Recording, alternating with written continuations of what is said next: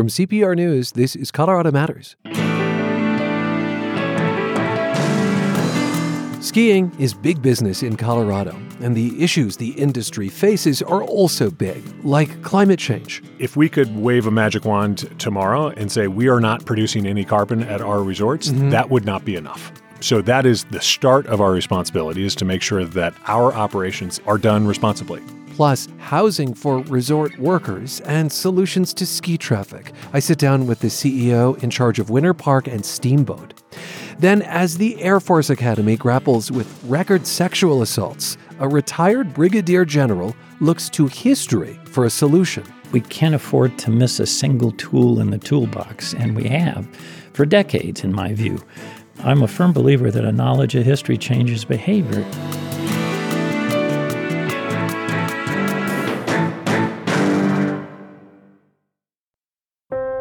We are so grateful to our members, donors, and sponsors. You are such an important part of the work we do here every day. CPR News, CPR Classical, Indy 102.3, Denverite, and KRCC in Southern Colorado wouldn't be possible without you. Thank you for being a part of the Colorado Public Radio family. And on behalf of listeners all over Colorado, thank you for your support.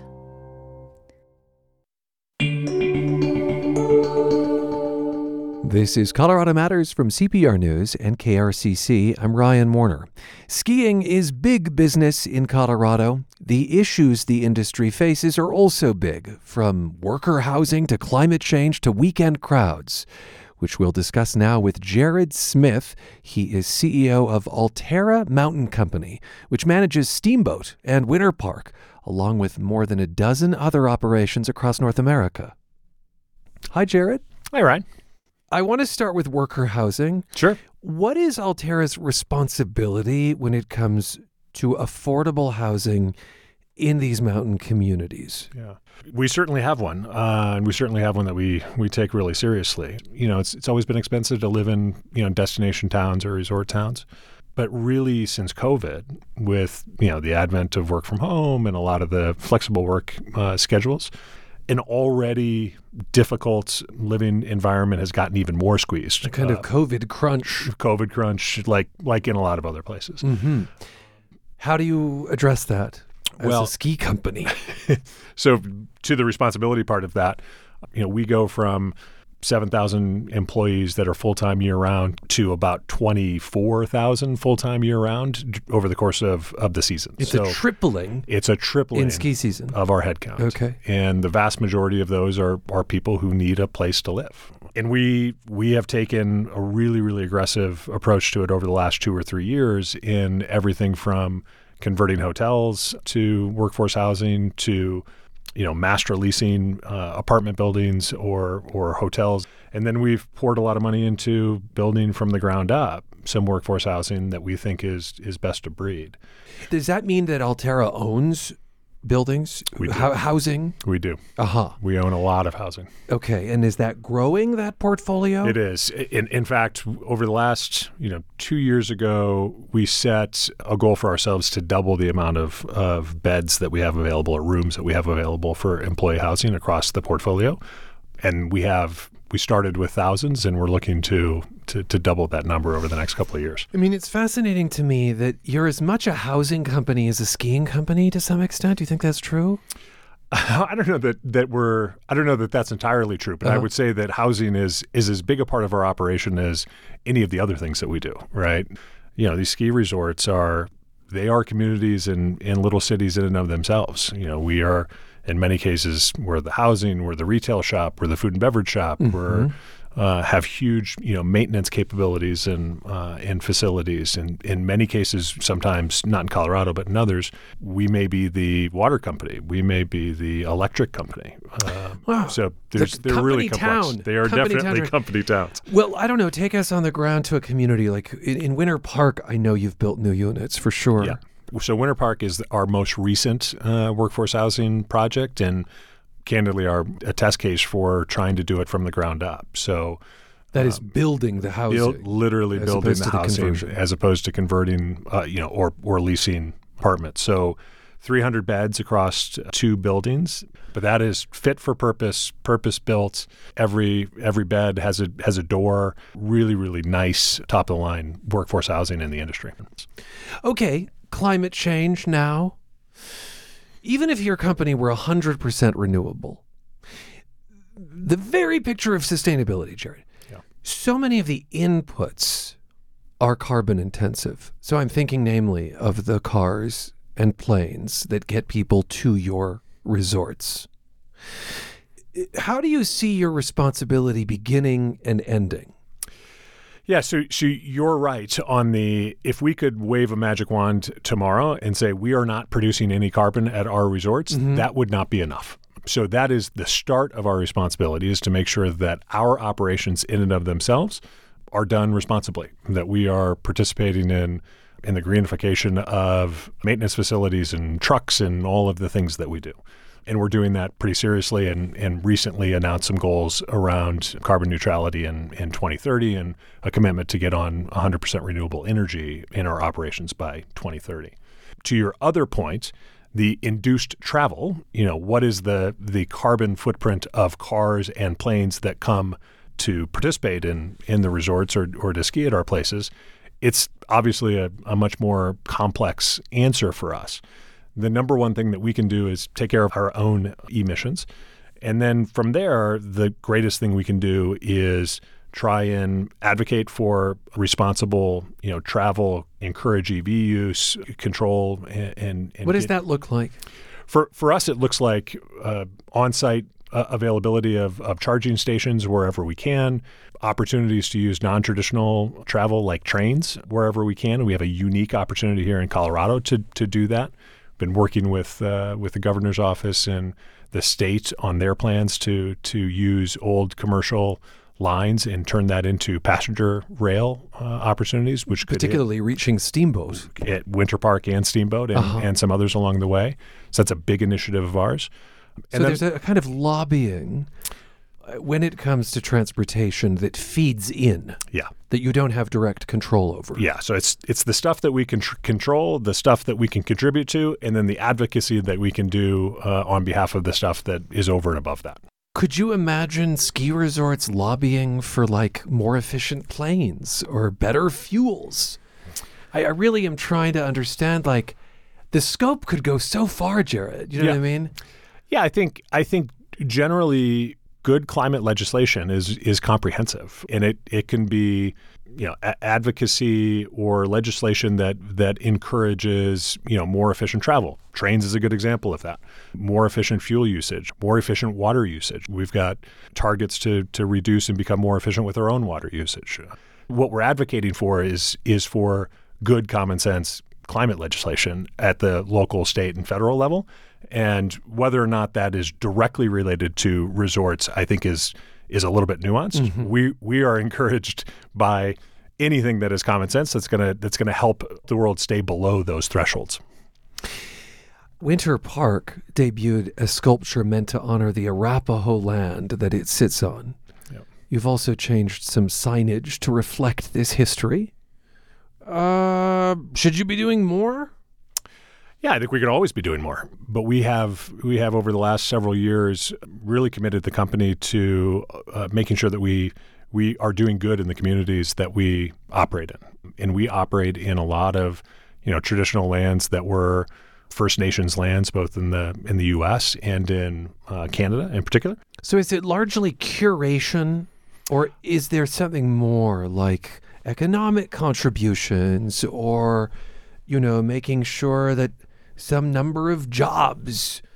I don't know. Yeah. What does it look like? Yeah, I mean today it's a lot of curation and education, and we're hopeful that creates relationships where employment opportunities or training opportunities, depending on which community that you're talking about. It can take a bunch of different forms. One of the things that we try to do at Alterra is, from a company perspective, is to empower our local resorts to reach out to their local communities to do what makes sense for them. Mm-hmm. It's a big part of our ethos to make sure that we're creating the flexibility and the funding for our resorts to do stuff that is authentic and meaningful.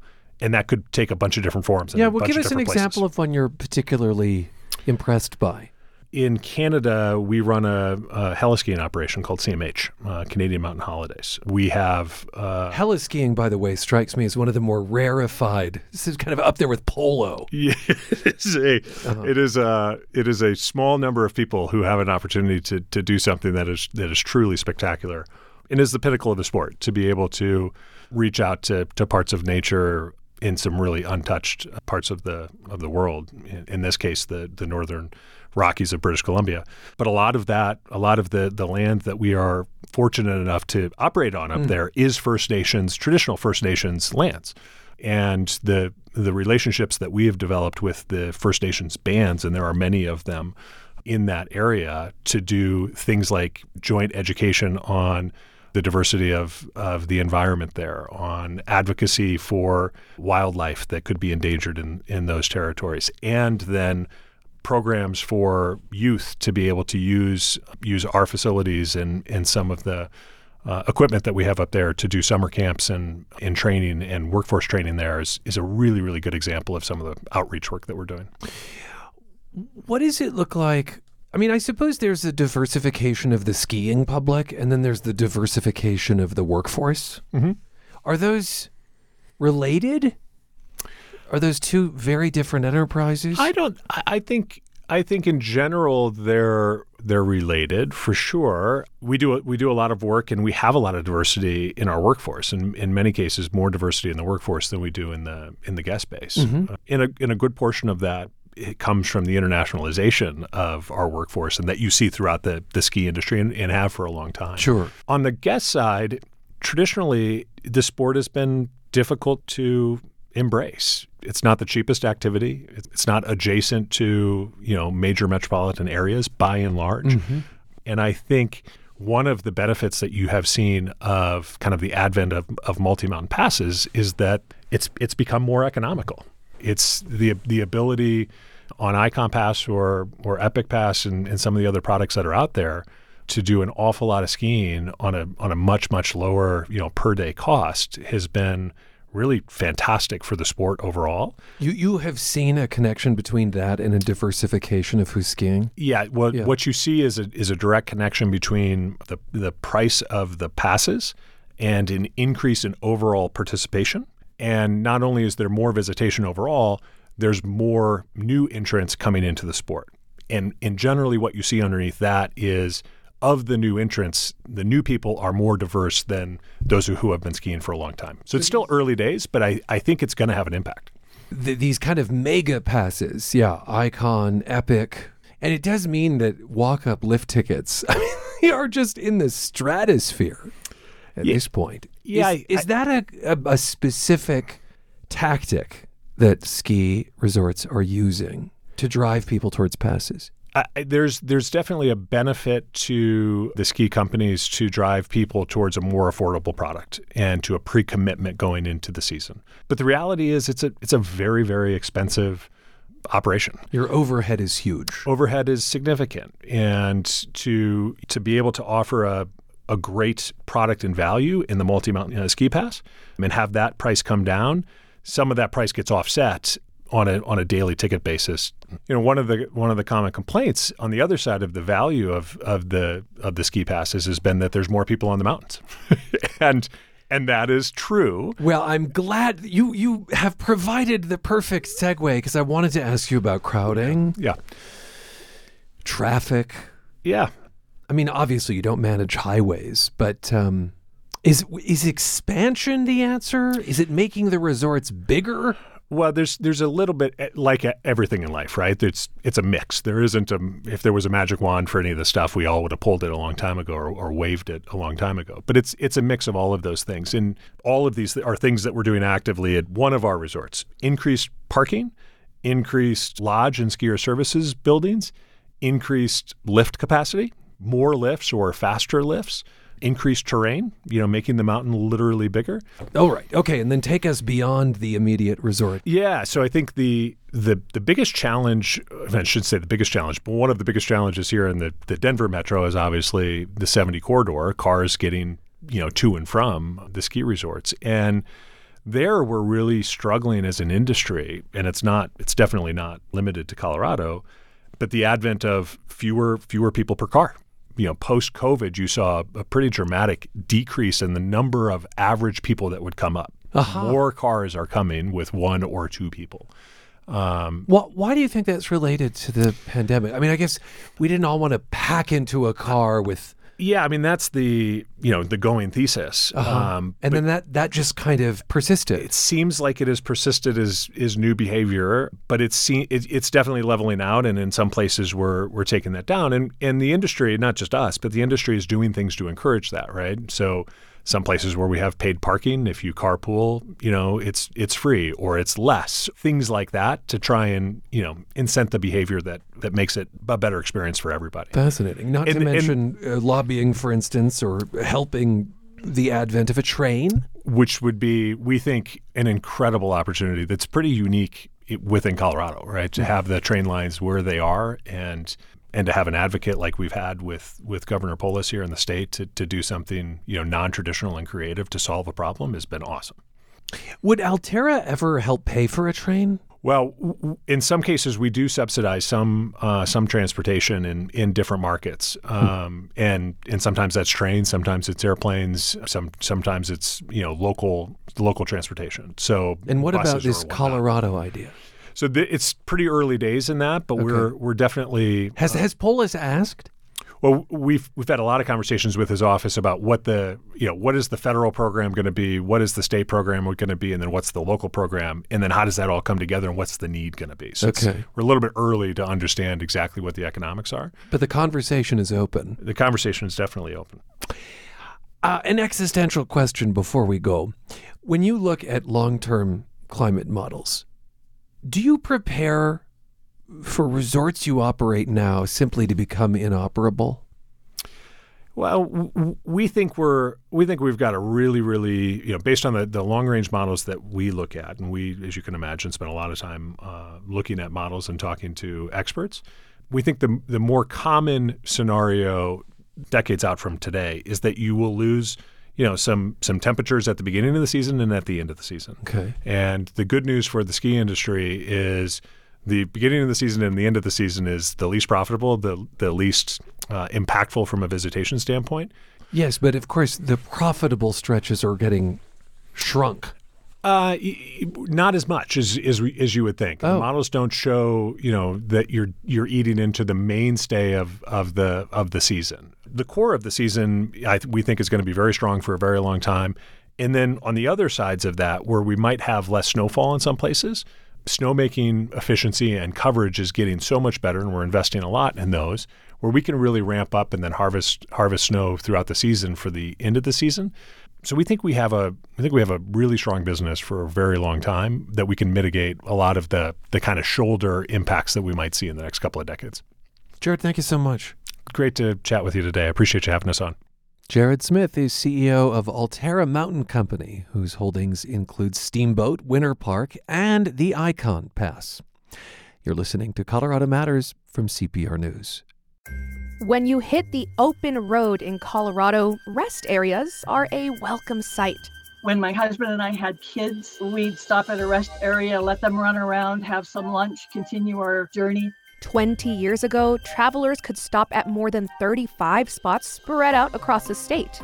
But these days, rest stops are harder to find. Why have so many closed?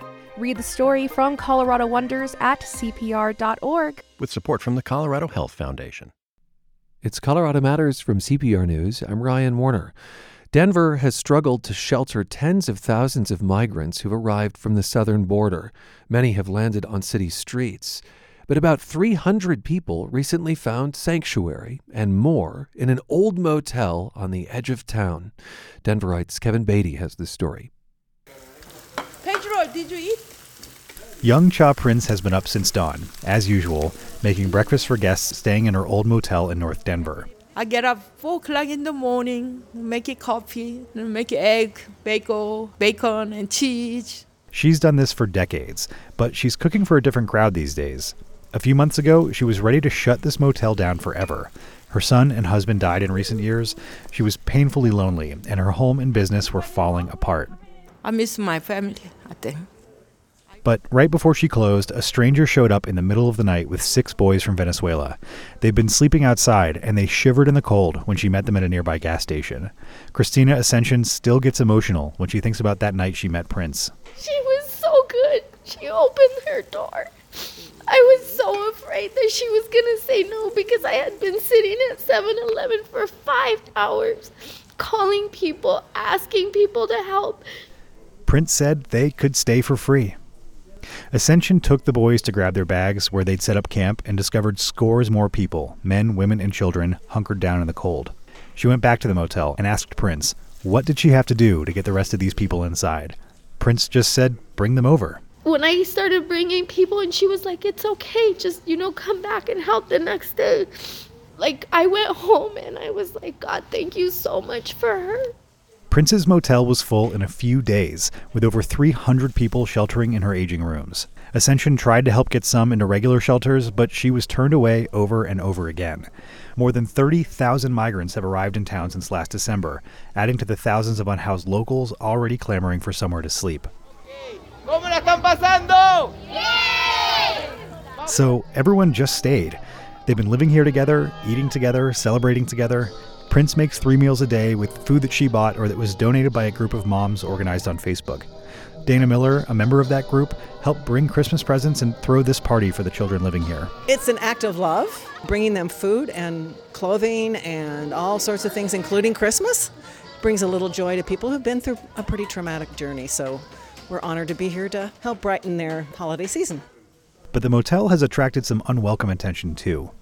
Inspectors from the health department have been posting violations on Prince's door for months for rooms with broken sinks, toilets, and doors. On top of the time and money she spent to keep these people safe, she's also contending with at least $40,000 in fines. The city said we got too many people here. You would like the city to help you make this more official? Yes. Whether her finances become unmanageable or a long-courted developer buys the place, everyone here knows this will not last forever. They say it will be a sad day when everyone scatters. But for Prince, she has found renewed purpose and meaning in caring for everyone. They're so happy here. Everybody called me Mama. I need it. I was lonely 2 years without my son. Her guests feel the same. Marvin Torrealba is from Venezuela and has been living here since Prince opened her doors. I already feel like this is my home, he says. And all of us here, we treat each other like family. That's why we have to take advantage of the time that we're here.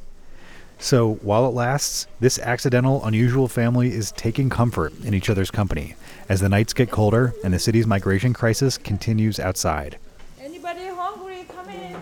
Kevin Beatty, Denverite.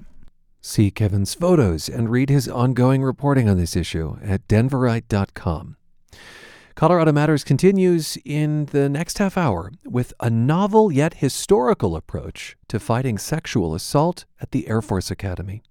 I'm Ryan Warner. You're with CPR News and KRCC. Is that old car of yours taking up valuable space?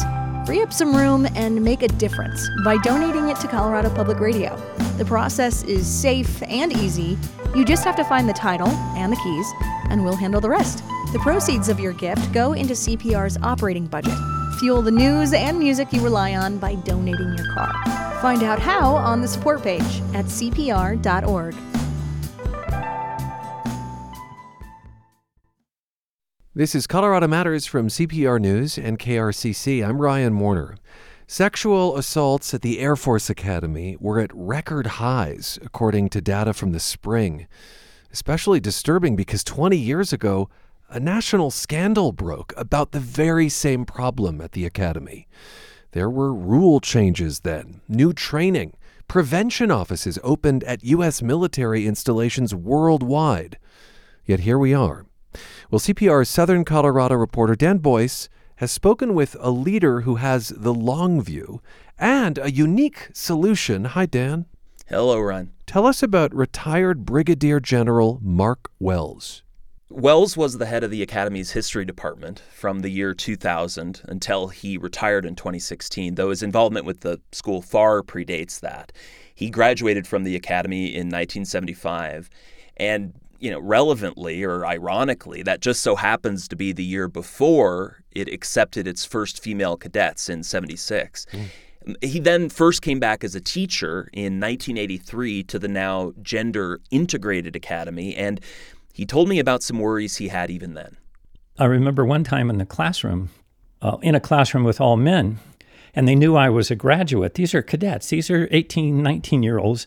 And I had the sense that some of them were testing me to see, I'm going to use an expression, sort of a good old boy, that somehow I might, since I was an older graduate, what did I think of young women at the Air Force Academy? Now, this was 83, so this was... The first class graduated in 1980, and I remember a couple of things occurred to me. One was, maybe once again, naively, I thought, aren't these young people beyond this? Because young ladies have been here for some time. I would come down on them because I lived in the South, and I knew that this sort of probing and testing to see if I would express views. And I had just come from teaching people how to fly and teaching instructors how to instruct, and I had flown with any number of highly competent female pilots, and apart from everything else, I had an obligation to do what the American people had directed us to do. So that was just kind of a feeling I had. So I made it clear to these young people whenever I had this feeling that, hey, I got news for you. You know, this is not something that's open for debate. And if you have issues, you can find another place to go to school. I wasn't stupid. I knew that there would be issues as the Air Force adjusted to increasing numbers of young women, not just at the academy, but young women pilots and all the rest. The Air Force was going through a transition. Wells then leaves the academy for other missions, gets a PhD in military history and war studies from King's College London. He returns to the academy as a professor in the mid-90s. And Dan, what does he see then? Initially, he thought things were going well on this front. You know, he points out any campus environment is going to have misbehavior. You're going to have partying. You're going to have alcohol use, all the rest of that stuff. And there were reports of sexual harassment and assault, though it seemed to Wells they were being handled appropriately. In 2003, though, that's when all that changed. Right, when a survey finding 12% of female cadets were victims of rape or attempted rape came to light. More than 1 in 10.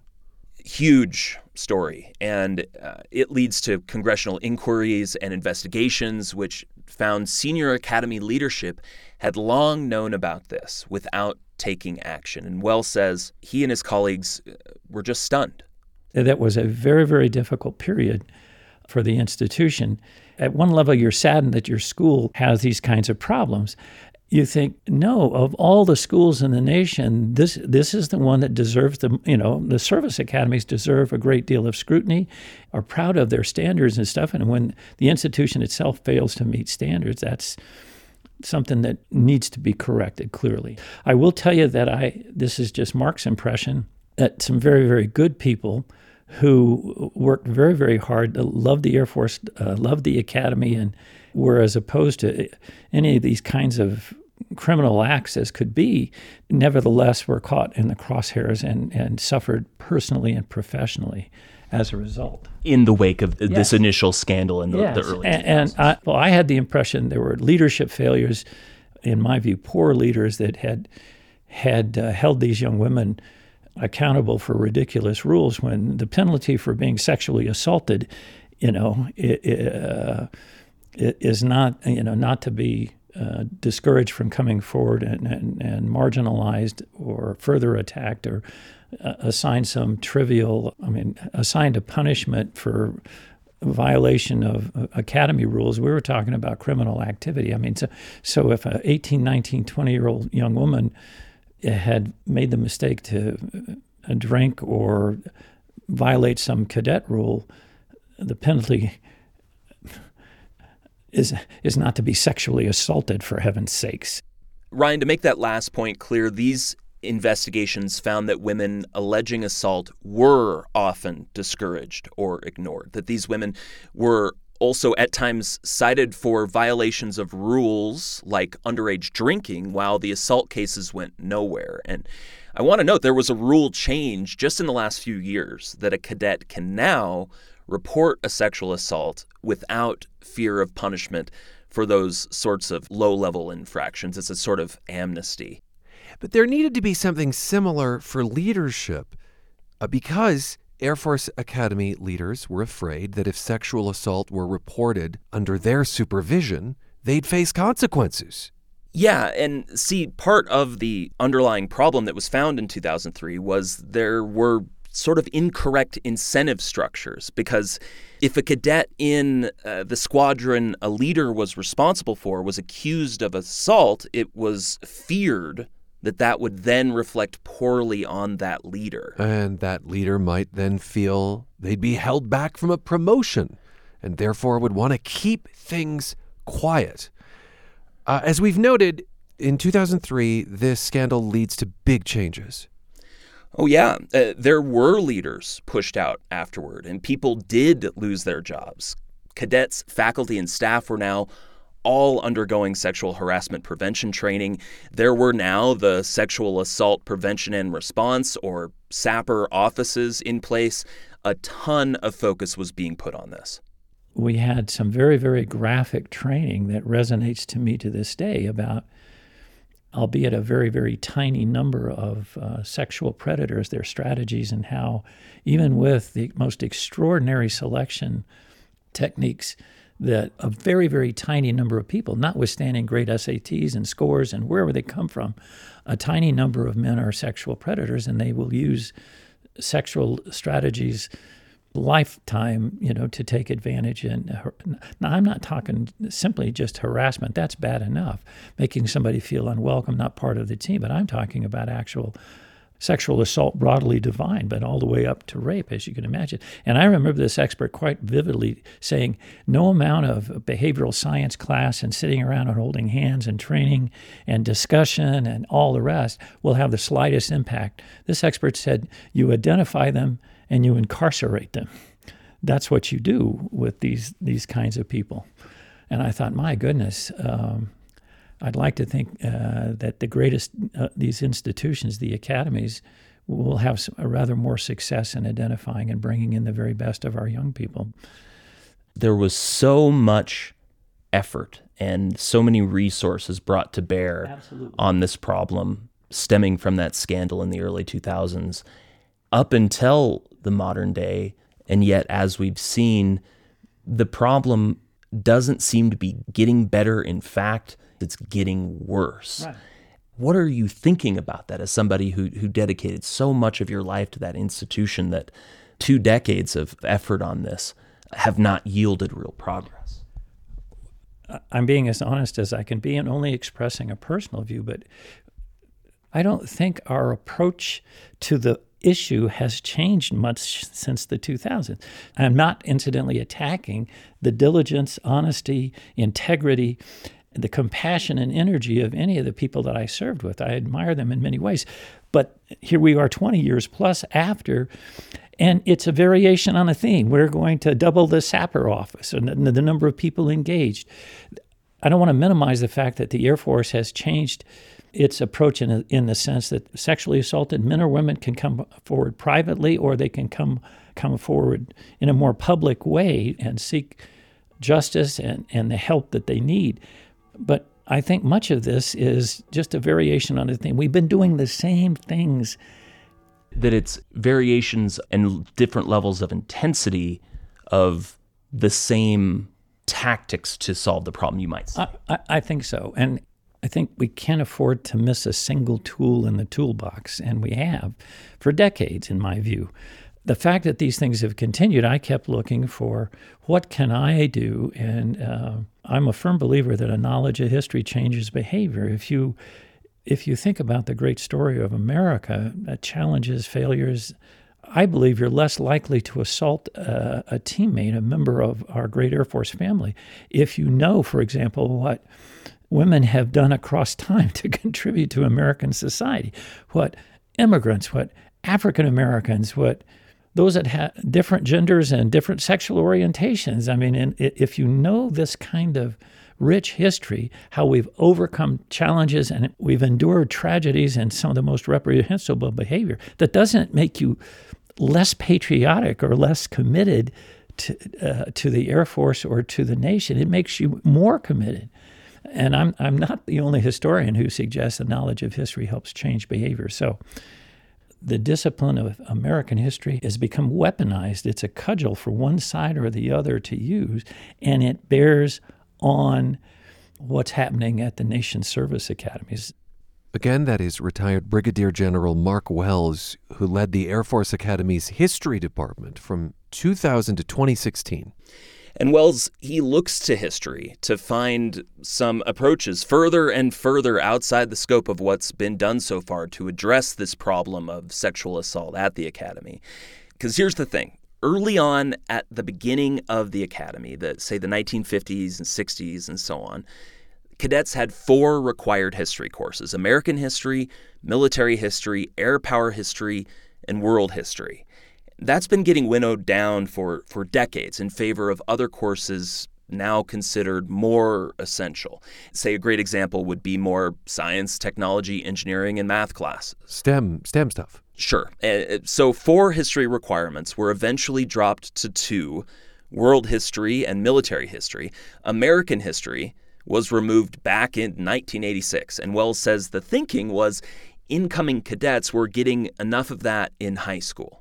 And to be fair, the cadets at the time, with some justification, think they're being overworked. And if a course has some repetition from something they got in high school, they're going to complain about it. But clearly, college-level American history courses are rather more challenging than some 15-year-old high school sophomore in a variety of states.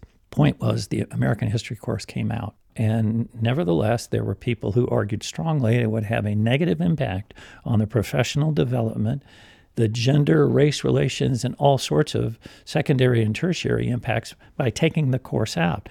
Since the mid-'80s, I could bury you in congressional studies and details and newspaper articles and all the rest, notwithstanding even contemporary events, that we are raising a generation of historical illiterates about their own country. I made it clear early on that, 1, I didn't think cadets were terribly overworked, and 2, I didn't intend to attack another colleague's course. I understand the importance of STEM engineering and basic sciences and all of that business, of course, in an increasingly complex world. So we got to the point where we had data, we had tested cadets, national test data was available, it's still available, you can check it. A significant number of entering cadets from the nation's high schools come with validation or transfer credit based on AP courses or IB, International Baccalaureate courses. Well, we tested them, and the test scores, as you might imagine, from high school were awful. And we were permitted to identify about 200 of those cadets, and we didn't ask them. Some of them weren't real happy, but we put them in a test course in American history designed by the department. And not surprisingly, after a semester, at the end of the course, their scores, their knowledge, their fluency with American history went up dramatically. This is a college-level American history course that struggles with the great challenges, the issues of the United States over time, and not, a 10th grade high school history course. The superintendent at the time was supportive, and the course was a success by the metrics and data we had. And I have had conversations that reflect a sense of disappointment that we didn't go further. So we came close, and I thought we had data that would support it. Knowing you come from this particular perspective, and you'd like to see a more robust American history education as a required part of the cadets' experience at the academy, with its particular relationship to the sexual assault problem, to what degree do you feel you're having success with that angle on trying to address the sexual assault problem? Well, I do think that's a dimension. You could have lessons on gender relations, women's history, African American history. If people understand the contributions of all Americans, they're less likely to attack them, marginalize them. We know that sexual assault has to do with domination, a sense of superiority, and all the rest. It's power, and has less to do with sex, I'm given to understand. So I don't think it's a stretch to suggest that if you study American history, American society in that way, that you'll have a positive impact. You certainly can't do any worse than they're doing now and simply move from one crisis to another and rebrand what we're doing. I would say, backing up parenthetically, one of the tests we gave these kids when I said we'd set up a test course was to see if they could pass the immigration and naturalization, the citizenship, and scores of them couldn't. I mean, the scores were abysmal, as you can imagine. So, and what can be more essential to an American officer in the armed forces than an understanding of the history of his own country and its society? And I think, honestly, if more members of Congress were aware of these kinds of challenges faced by the service academies, they take action. I mean, clearly Wells feels the cadets would be well served learning more about American history, but Dan, the connection to sexual assault and prevention seems tenuous to me. I think it's a hopeful connection, right? It's back to that idea that, hey, we have been trying so many things that have not made the impact we're wanting.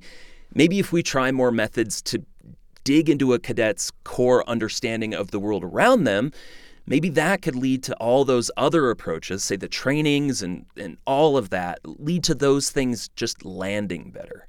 Has this gotten any traction, the idea to once again require American history?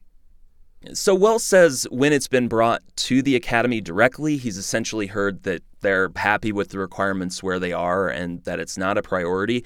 I will note the Army's Academy, West Point, and the Naval Academy do have some form of American history requirement, and sexual assault cases have been rising at those institutions too. Although I gather those courses may not have the emphasis Wells is talking about, like a special focus on the contributions of American women and other marginalized groups. There's a group of Air Force Academy alumni called Zoomies Against Sexual Assault, or ZASA. They had a meeting this spring where they discussed in detail how a course like this could help. Also, the Academy's Board of Visitors, that's this advisory board of dignitaries appointed by the U.S. President, Vice President, and Congress, they had a meeting in April, and they discussed this and expressed some interest. Wow. And Mark Wells himself, he sent about 50 letters to members of Congress on the issue in the past year. He says he's recently received 2 responses, one from a senator and one from a congressman, wanting to learn more about the proposal. You're listening to Colorado Matters from CPR News and KRCC. I'm Ryan Warner. Dan Boyce, our Southern Colorado reporter, joins us from Colorado Springs, where the U.S. Air Force Academy is trying once again to prevent what appear to be record numbers of sexual assaults on campus. We're hearing about one potential solution that has to do with reshaping curriculum that cadets are exposed to on campus. Dan, you were going to end the discussion here, but I understand a thought kept dogging you. Well, yeah, I kept thinking about what retired Brigadier General Mark Wells had been saying about history being used as a cudgel these days by partisan interests on the left and the right. And I was remembering the swirling controversies in the last couple of years about the teaching of critical race theory in high schools. And I was just thinking, like, man, look, you're proposing to put special emphasis on the contributions of women and marginalized groups. Meanwhile, there are many on the political right and the political center right now, frankly, who argue that race, gender, and identity are exactly the issues being weaponized by the far left to push the adoption of hyper-progressive policies. So this just kept running through my mind, and I called Wells and asked him about it.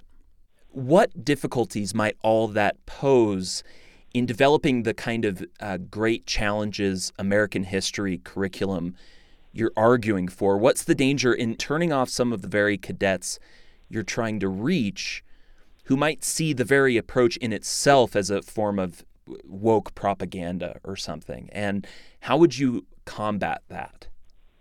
Well, I'd answer it this way, Dan. I don't think there's any danger at the Air Force Academy that a study of American history, if it's reintroduced, would be used, co-opted in some way to advance progressive policies. We're talking about a college-level course in American institution values and critical issues at a service academy. In other words, how has American society and values changed over time, if they've changed at all? I more mean seeing how polarizing those topics are right now. Do you think that awareness of that perception may be important in preparing such a course? You're absolutely right. As a result of my length of time in the Air Force and the senior positions at the Air Force Academy, I guess what I'm saying is I have extraordinary confidence in the academic acumen and professionalism of the faculty and staff. And these folks will be fully aware of what's going on with regard to the study of humanities and history nationwide. What I'm saying is there's very little danger that a course would be constructed, there would be danger of historical propaganda. What you'd see is critical thinking and robust analysis and free expression. And the other thing with regard to this, we designed the course in a way appropriate to college level, academy level, American officer candidates who are going to serve globally. And I would never underestimate the abilities of today's college students and most certainly cadets at the Air Force Academy. They're not simply going to sit in classrooms prepared to accept simplistic explanations of very complex historical and controversial events and then feed them back on a test. They don't blindly swallow what a professor, suggests. They're smarter and more engaged in that. At the same time, the best study of American history at the Air Force Academy would rightly challenge cadets to examine, previous points of view and make them flexibly sort of consider alternative explanations, accept new processes, and understand that the study of history can always be modified by new avenues of inquiry or questions or something like that. And we're not talking about avoiding controversial historical events or trying to persuade cadets to a particular point of view, but to get these future officers to think critically and flexibly about the values and events that constitute what I've been calling the American historical mosaic. Believe me, my successor, the department head, and every member of the faculty who would be tasked to teach American history would be acutely aware that there would be considerable interest and examination from outside in the context of what's happening in the country today. Mark Wells, former chair of the history department at the U.S. Air Force Academy in Colorado Springs, thank you so much for your time. Thank you, Dan. It was just an honor for me to be here today. Thank you. Well, Dan, thanks for sharing your reporting. You bet. Thank you, Ryan. CPR Southern Colorado reporter Dan Boyce on preventing sexual assault at the Air Force Academy. Be right back. This is Colorado Matters from CPR News. It may be called the Canada lynx, but the wild feline with black tips on its tufted ears and tail has been recorded in Colorado since the 19th century. If you encounter one, purring and yowling like a loud house cat, it may be dashing through the snow after its favorite meal, the snowshoe hare. In fact, as the population of hares rises and falls in 10-year cycles, so does the lynx. About a century ago, the lynx was not an unusual sight in Colorado. Then its numbers decreased sharply. The state's last known specimen was killed near Vail in 1973. Biologists decided reintroduction was the only way to bring it back to Colorado in the remote San Juan Mountains. And though restoration has had some success, you might never see a Canada lynx in the wild. Even experienced hunters rarely encounter this secretive, nocturnal, and beautiful cat. A Colorado postcard from Colorado Public Radio, with the support of Coble & Company. It's Colorado Matters from CPR News. I'm Ryan Warner. You will know it is time to turn the page when you hear the chimes ring like this. We've chosen our next book to read together. It's called Heartbreak, A Personal and Scientific Journey by Colorado science writer Florence Williams. The project began when her 25-year marriage fell apart. The first thing that kind of rocked my world was how much it hurt. after thinking my whole life that heartbreak was sort of melodramatic and my friends who were going through it, I just thought it was that they were being a little bit, histrionic.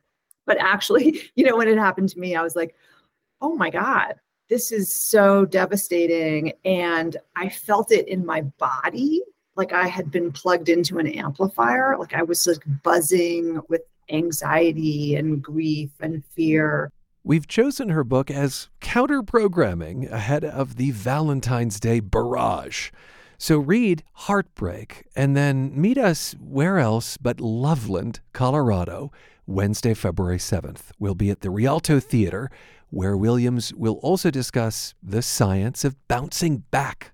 It really blew me away, this advice I got that I had never heard before, that we can find resilience in beauty. And that if we can learn to cultivate beauty, we can become more resilient. Again, Heartbreak by Florence Williams is our latest pick for Turn the Page with Colorado Matters. More information and tickets for our February 7th recording at Loveland's Rialto Theater at cpr.org/turnthepage. I'm like a lost ship adrift on the sea of heartbreak, lost love, loneliness, memories of your caress, so divine. I wish you were mine again, my dear. I'm on the sea of tears, sea of heartbreak. And that is our show for today, with thanks to these heartbreakers: Tyler Bender, Carl Bielik, Anthony Cotton, Pete Kramer, Andrea Dukakis, Rachel Estabrook, Michelle Fulcher, Matt Hers, Tom Hess, Michael Hughes, Chris Ketchum, Pedro Lumbraño, Shane Rumsey, Chandra Thomas Whitfield. And I'm Ryan Warner at CPR News and KRCC.